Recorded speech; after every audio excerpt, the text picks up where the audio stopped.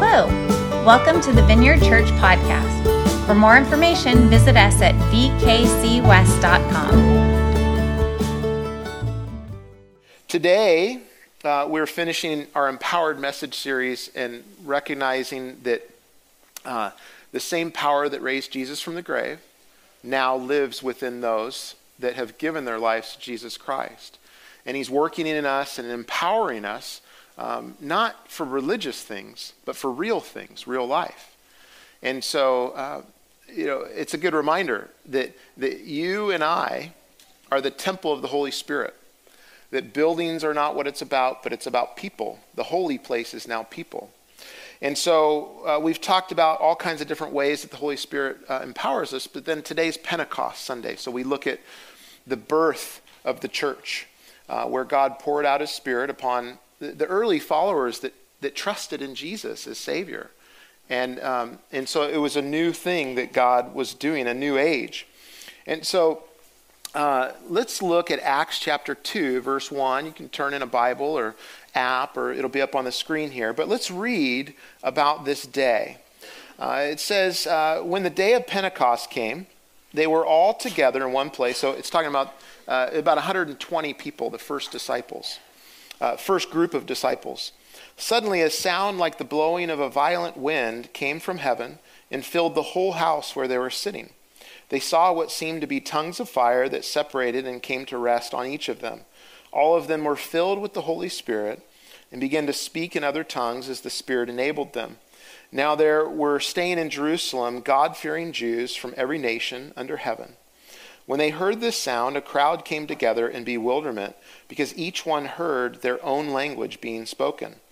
Utterly amazed, they asked, aren't all these who are speaking Galileans? Then how is it that each of us hears them in our native language? Parthians, Medes, and Elamites, and residents of Mesopotamia, Judea, and Cappadocia, Pontus, and Asia, Phrygia and Pamphylia, Egypt, and the parts of Libya near Cyrene, visitors from Rome, both Jews and converts to Judaism, Cretans and Arabs, we hear them declaring the wonders of God in our own tongues. Amazed and perplexed, they asked one another, what does this mean? Some, however, made fun of them and said, they have had too much wine. The Bible's so honest. It's just so honest. So what are the elements of Pentecost? You may be familiar with this, or you may be the first time hearing it or reading it. What were the elements of this birthday of the church? Well, first is promise. So all the way from the Old Testament, God promised that there would be a time where all people could be filled with the Spirit of God. Think about it this way, that the life of God would now live in people. That it wouldn't be just the special people like the prophet, priests, and kings of the Old Testament, but that all people that wanted God's life would actually be filled with God's life. And for us, or the early people, that seems just amazing concept. But that's actually what we were made for.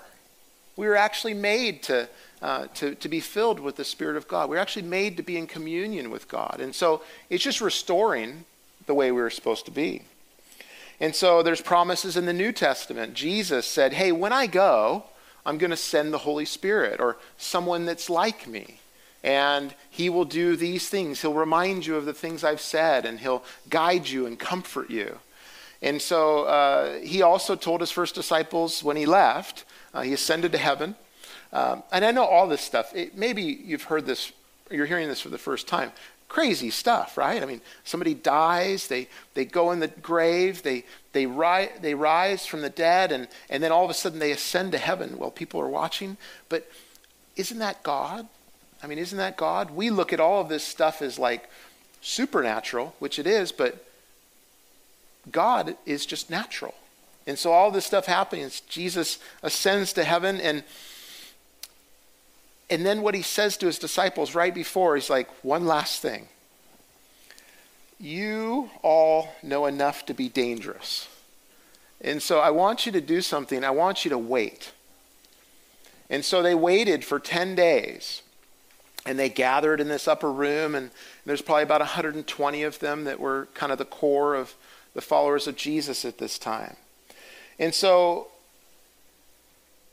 you may have promises in your life. Maybe some of them come from God, maybe them come from others. Maybe they're things that you just sense, and they're promises. And you have some that people have made and they haven't followed through. People have let you down. Maybe you feel like God's let you down today, like he's promised something and it didn't turn out right. But the promise of God for the Holy Spirit, we see come through here. And so, but you can feel the expectation of God doing what he would do. And so we all end up in these times of waiting, right? They're in between times.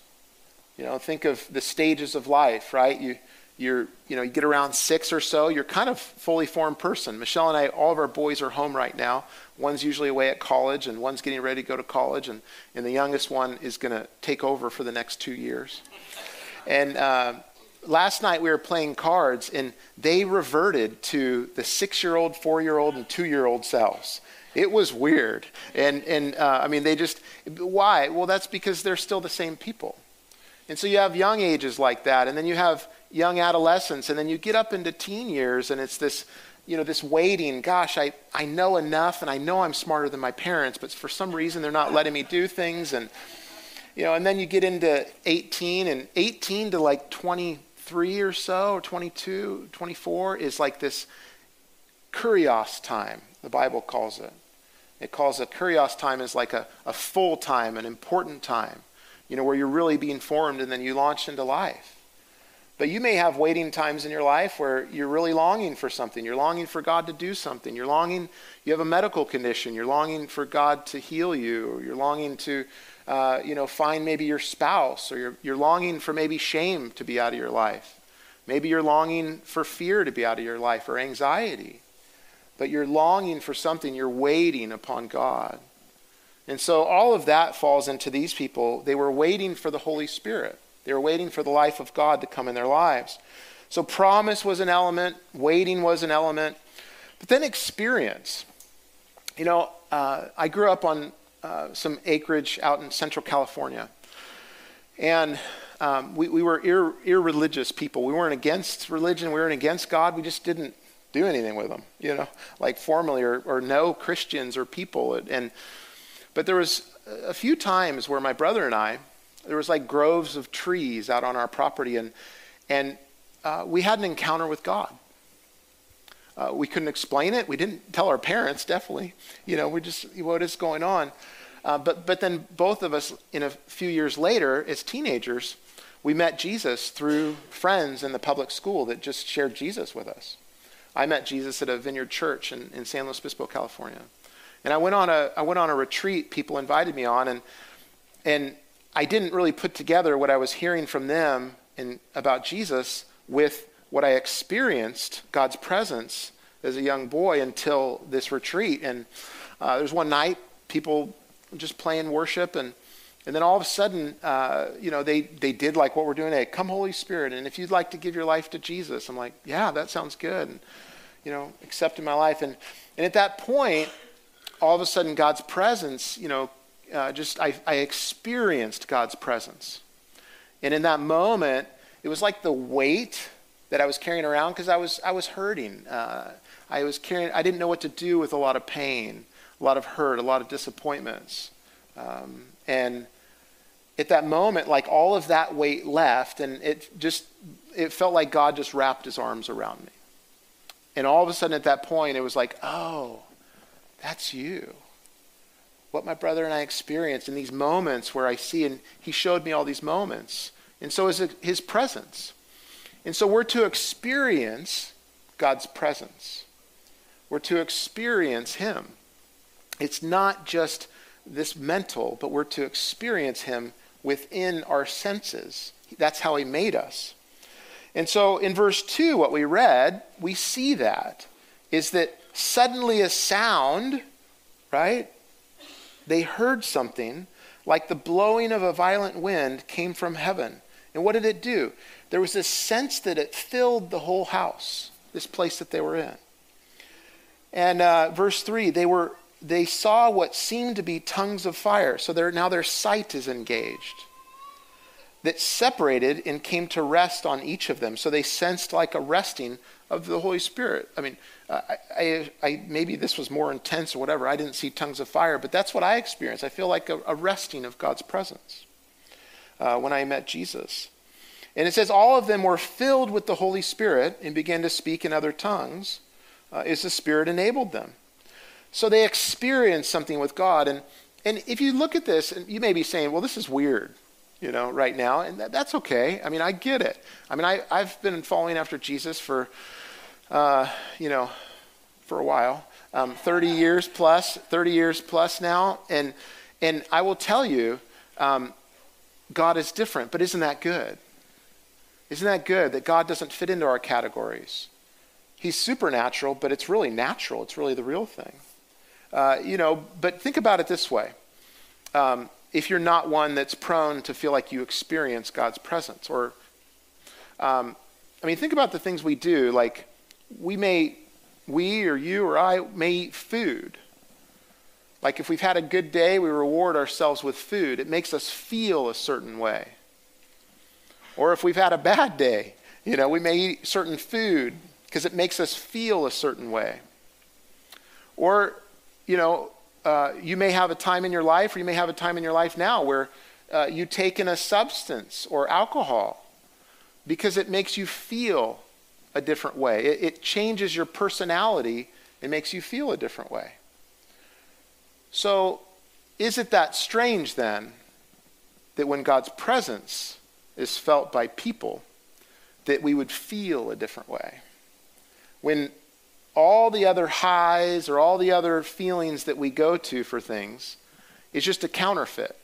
I mean, doesn't that describe our state, that we really need God's presence, that we need a Savior, that we have all these different ways of putting stuff into us or doing certain things to feel differently? And yet the Holy Spirit says, hey, what if you were just filled with me? What if I can make you feel differently? So the shame and the fear and the condemnation and all of the anxiety, what if I can take over?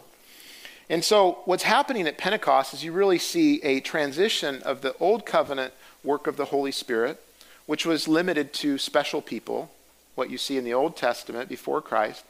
And then in the New Testament, what was promised, where absolutely everybody that trusts in Jesus for salvation would be filled with the Spirit of God.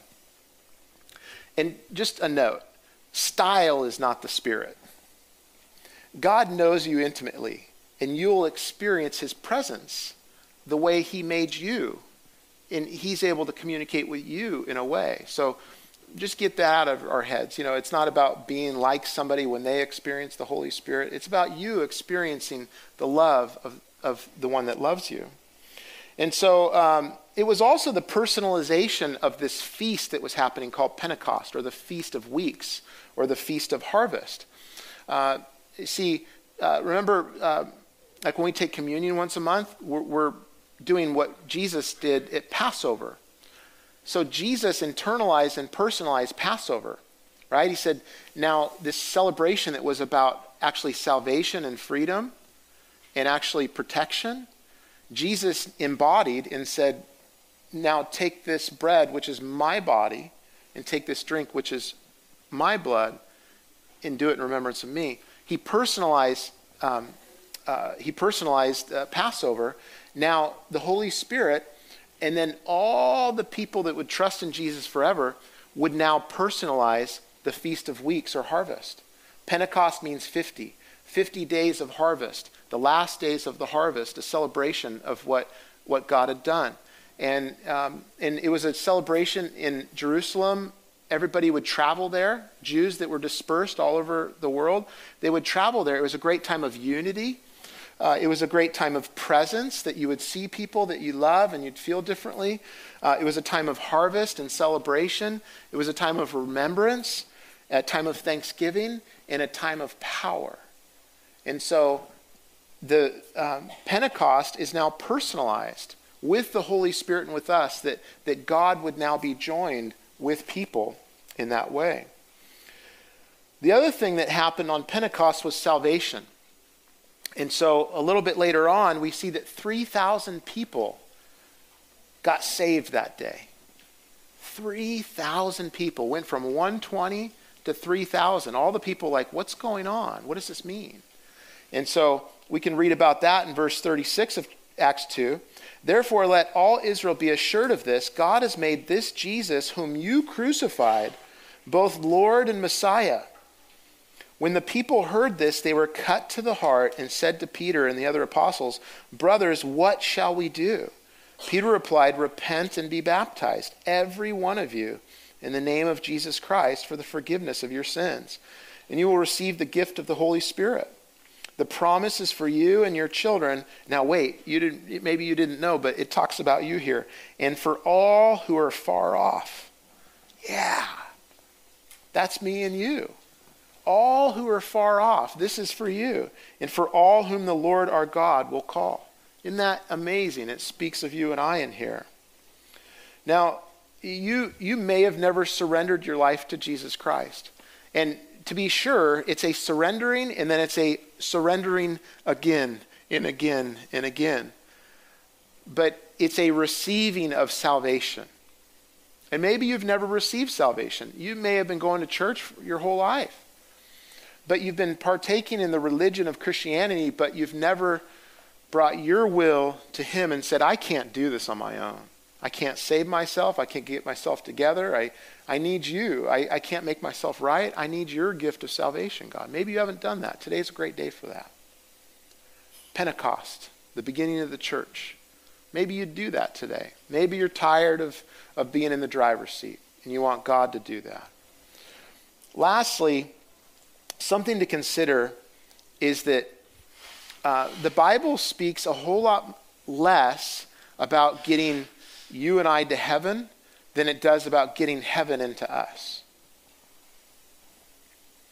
And yet it seems that everybody seems to talk about getting into heaven. When actually, if heaven's a club and you need to be able to have something to get into the club, they're going to check and see if heaven is already in you. Because it's about God's Spirit living in you. Right? I mean, everything, read the Bible through that light. Instead of how do I get to heaven? But it's all about look at Jesus. God coming to us. God taking on flesh and a body coming to us. Heaven coming down. Jesus teaching us to pray. Let your kingdom come here on earth as it is in heaven. And we know that the kingdom comes first inside people and then works its way out. And so I wanted to pray this prayer over you, and then we're going to go back into worship. And we're going to continue to lean into God's Spirit. But here's what I would encourage you. We experience God through our emotions. That is the highway or the freeway that we travel on with God. And so, as we go back into worship, connect with God through your emotions. Open your heart to him. Ask him to fill you with his Spirit. If you have things that are in the way, if you've never given your life to Christ, just ask him. Say, I receive your gift of salvation today, Jesus. I trust in you. If you have sin in your life, things that are damaging to you and to other people, if you've found yourself lately gossiping a lot or slandering others, or just you're constantly talking about others, and it causes unrest in you, tell God that today and say, Lord, I just lay that down. And I just give you my heart. And so whatever it is, just as we go into worship, just give that to him. And then say, Lord, would you replace that space where that thing was with your Spirit now? And so I want to pray this over you. Why don't you stand, and then we'll go back into worship.